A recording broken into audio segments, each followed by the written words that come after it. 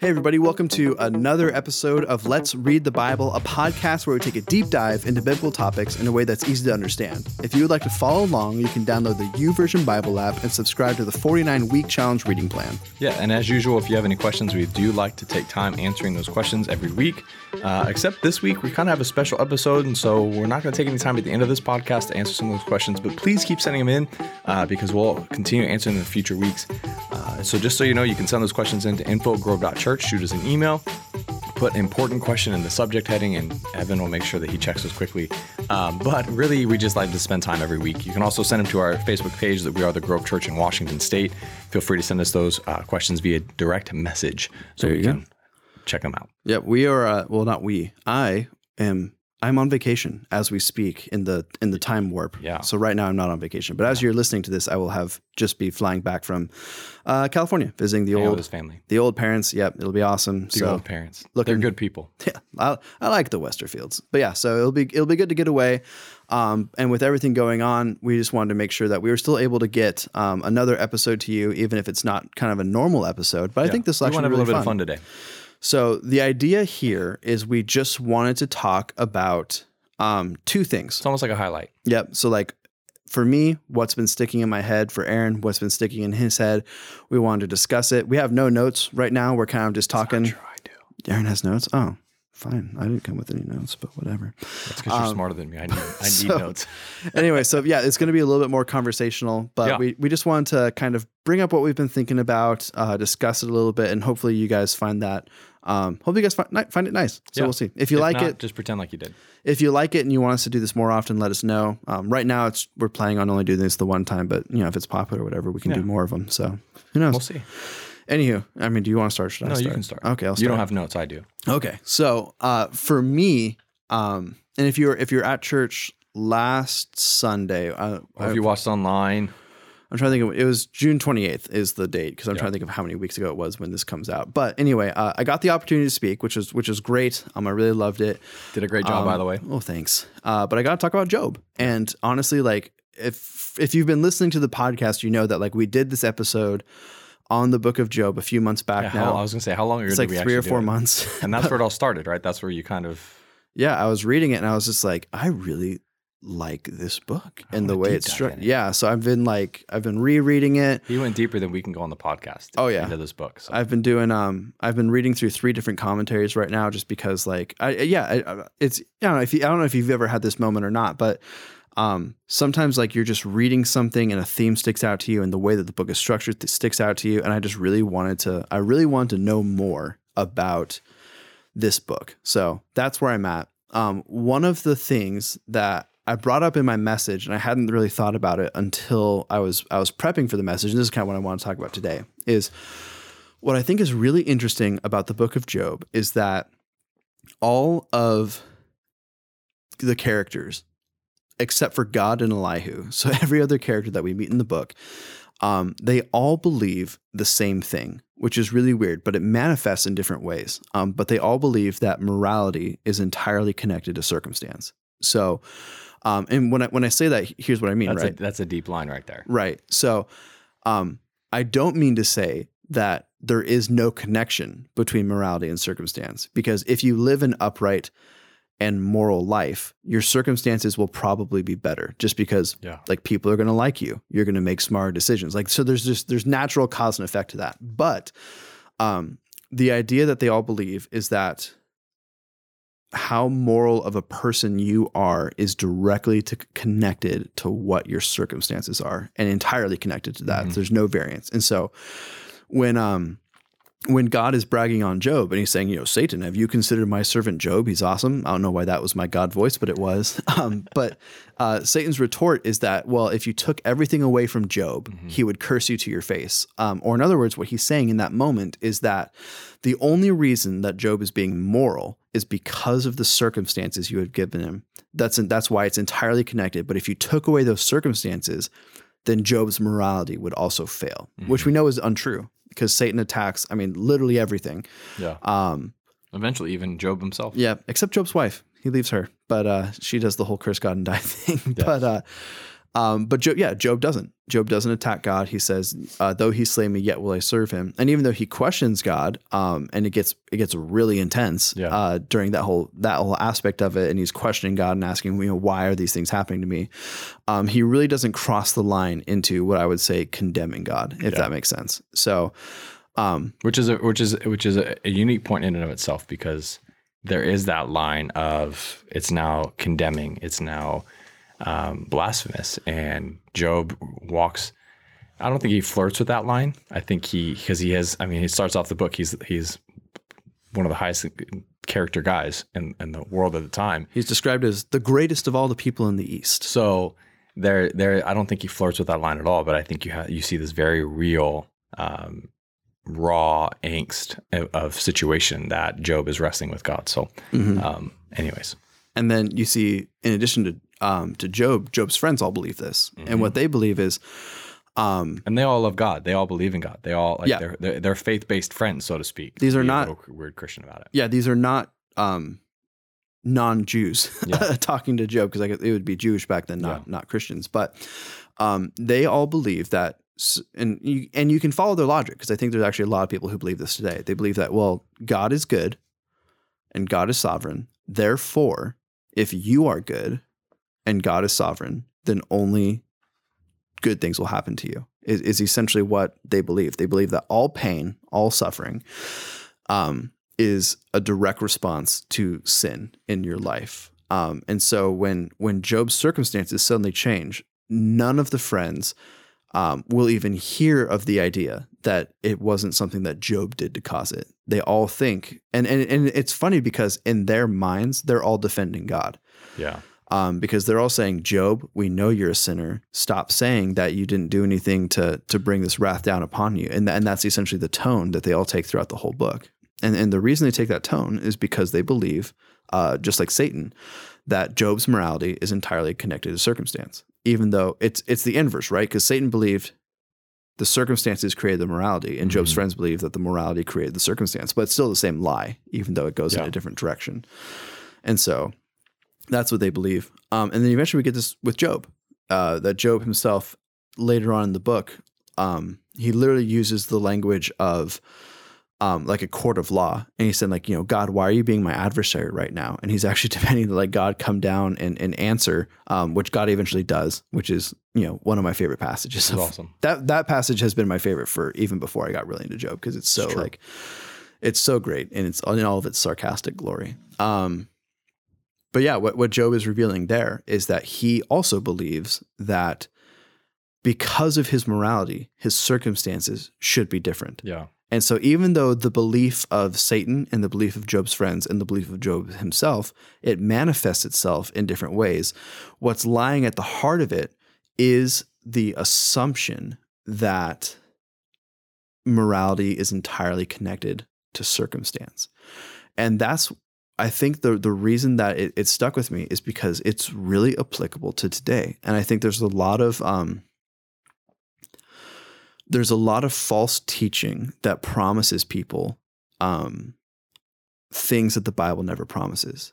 That if you trust in Jesus, then life is going to be great. If you just trust in God, and with a lot of these guys, and send me some money, but like all of a sudden your bills are going to go down. Like, you know what I mean? It's all these different things, but the lie that they're predicating on is that, hey, your life hasn't been great. And the reason your life hasn't been great is because you haven't done this morally. Mm-hmm. And once you do, once you appease God by doing X, by sending me money, by giving money, like whatever it is, then God will change your circumstances because that's what you deserve. If only. If only, like, if God was a vending machine, it wouldn't be nice, because I think you miss out on, like, God being, God.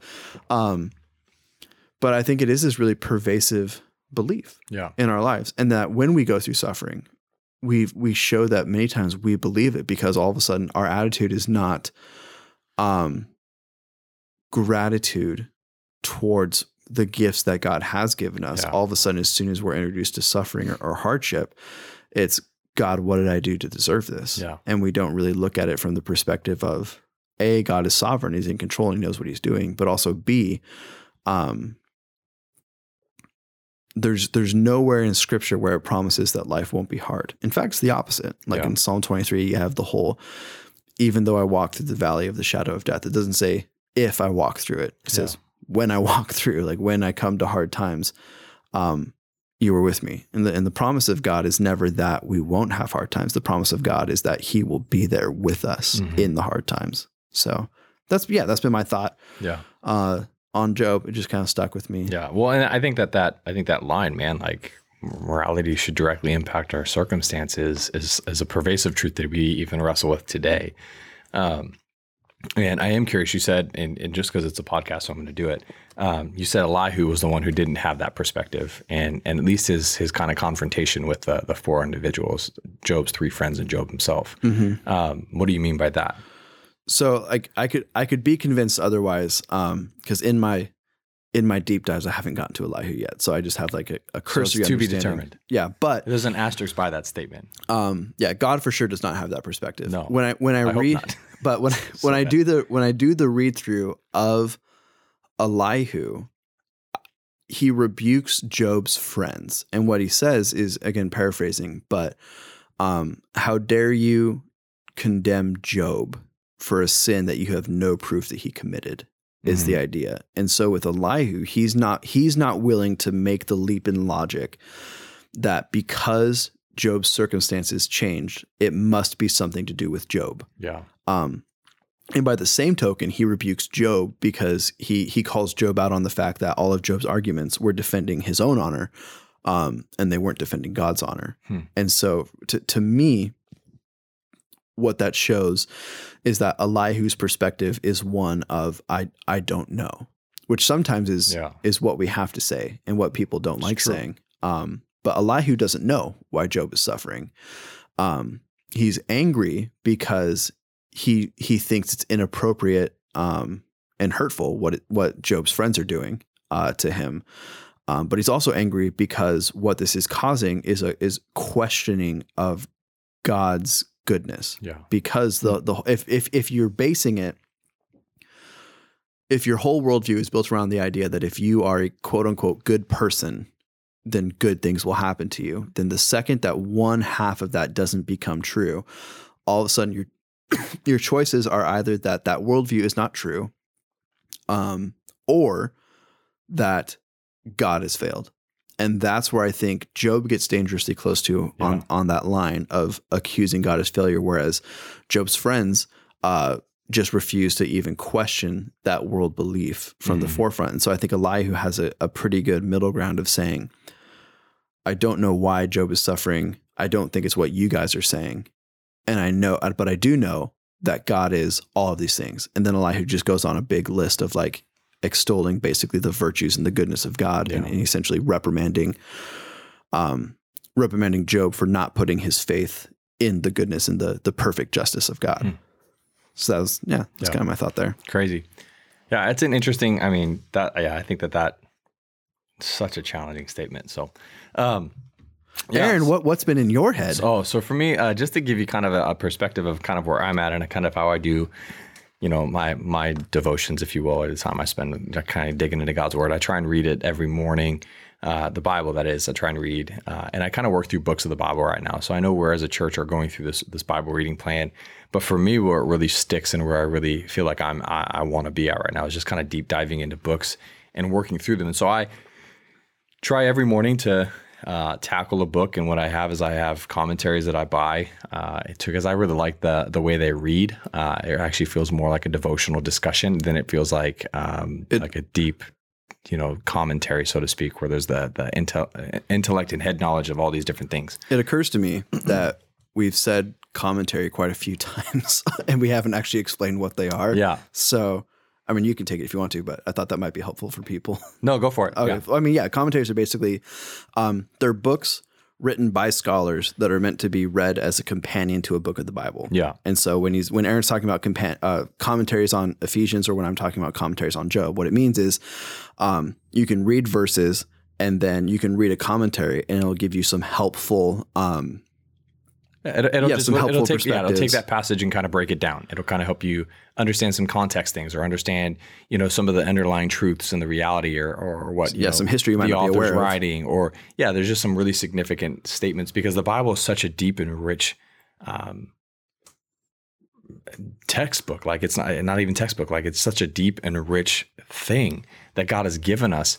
That it's just fun to see the different nuances. And so I've been on this kick for a while now, this journey. And so I've been reading this series called Preaching the Word. Kent Hughes is I guess the editor in chief or whatever, but he's the main author here.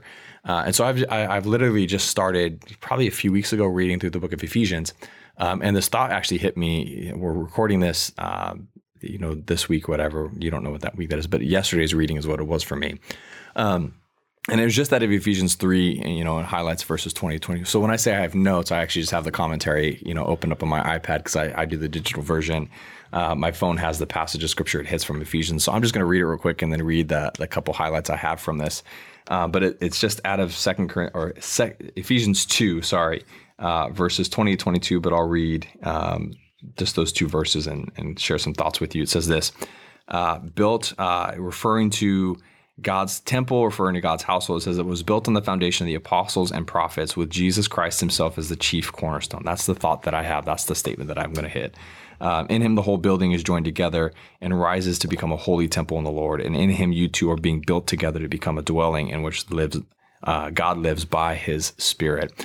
And this is we've heard this before. One of Evan's favorite songs that I remember back when I was a youth minister. He was one of my youth leaders, and we would butt heads about philosophies and approaches and styles. And one of his favorite songs that we used to sing in youth was called Running, no, I'm just kidding. That's actually his least favorite song.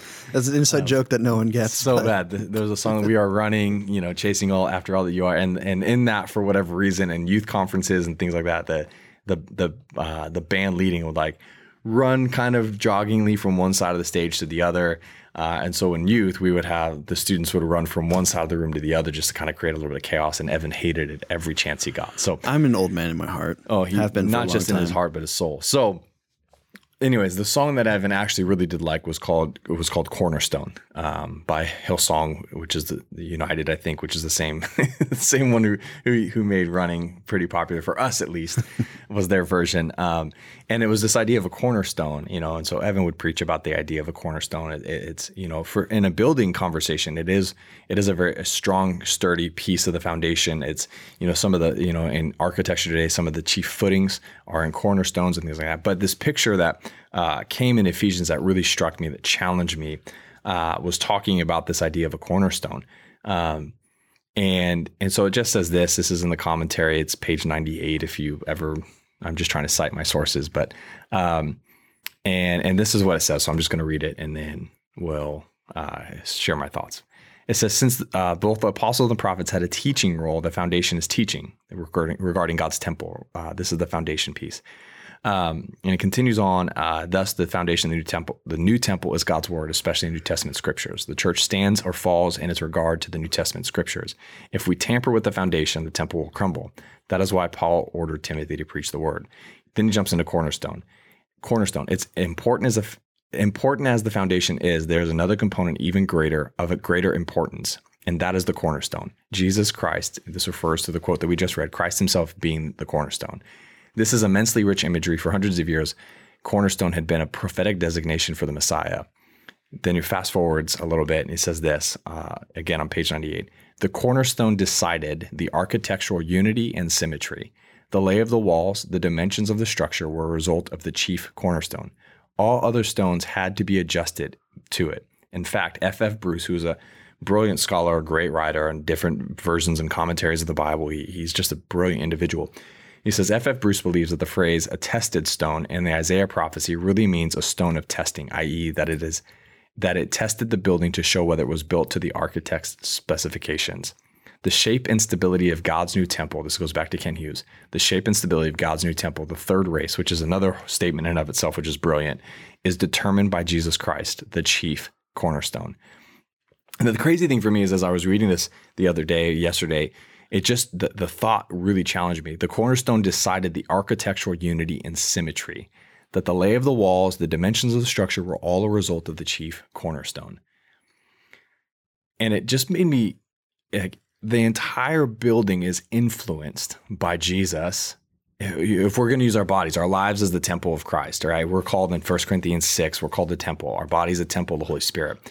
If Jesus is the chief cornerstone, he's the one that influences the architecture and the symmetry of our lives, the way we live our lives, the way we build, what we do, how we see. Everything is meant to be influenced by the chief cornerstone, who is Jesus. And it kind of challenged me to think about the simple sense of like, how is my life reflecting this chief cornerstone in Jesus? If he is the cornerstone, everything hinges.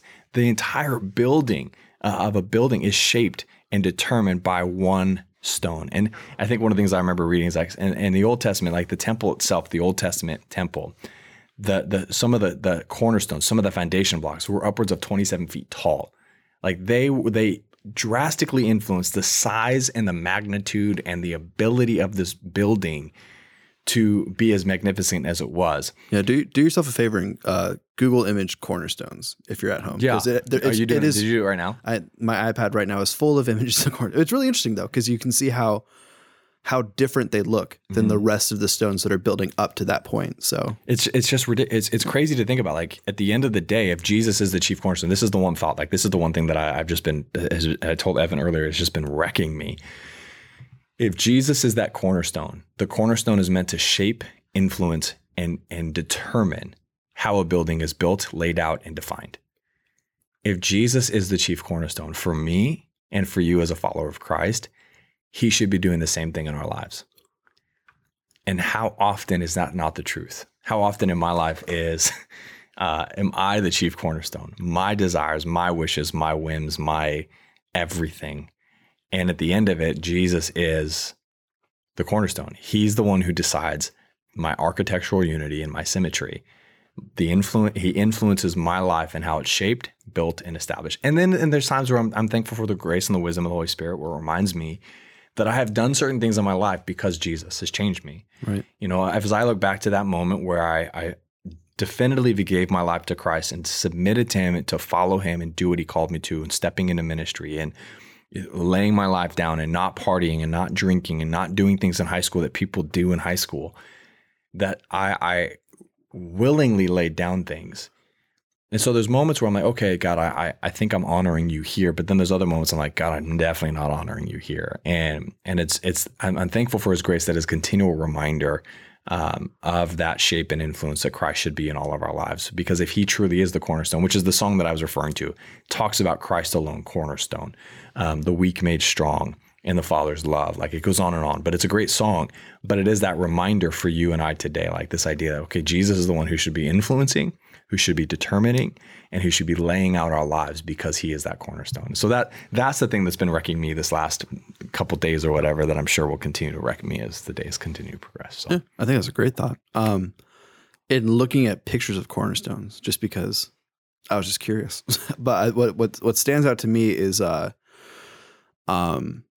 before you put siding on a building or anything like that. So if you look at old buildings that are actually built of brick and stone and stuff like that, it's actually really obvious where a cornerstone is. Like you can just kind of look at a building, and if you just give it a quick walk around, you'll be able to see where the cornerstone is. And so for our lives, how easily can people do that with our lives? How easily can people do that with our social media? How easily can people do that with the way that we live? How long do they have to know us before they know that our lives are built around Christ? Yeah. So, I mean, well, and that's even the rebuke. I don't remember who it was. Was it in Acts? I think that was part of the rebuke of the religious leaders, like the cornerstone whom you killed, like whom you cast aside. Whom you rejected. Yeah.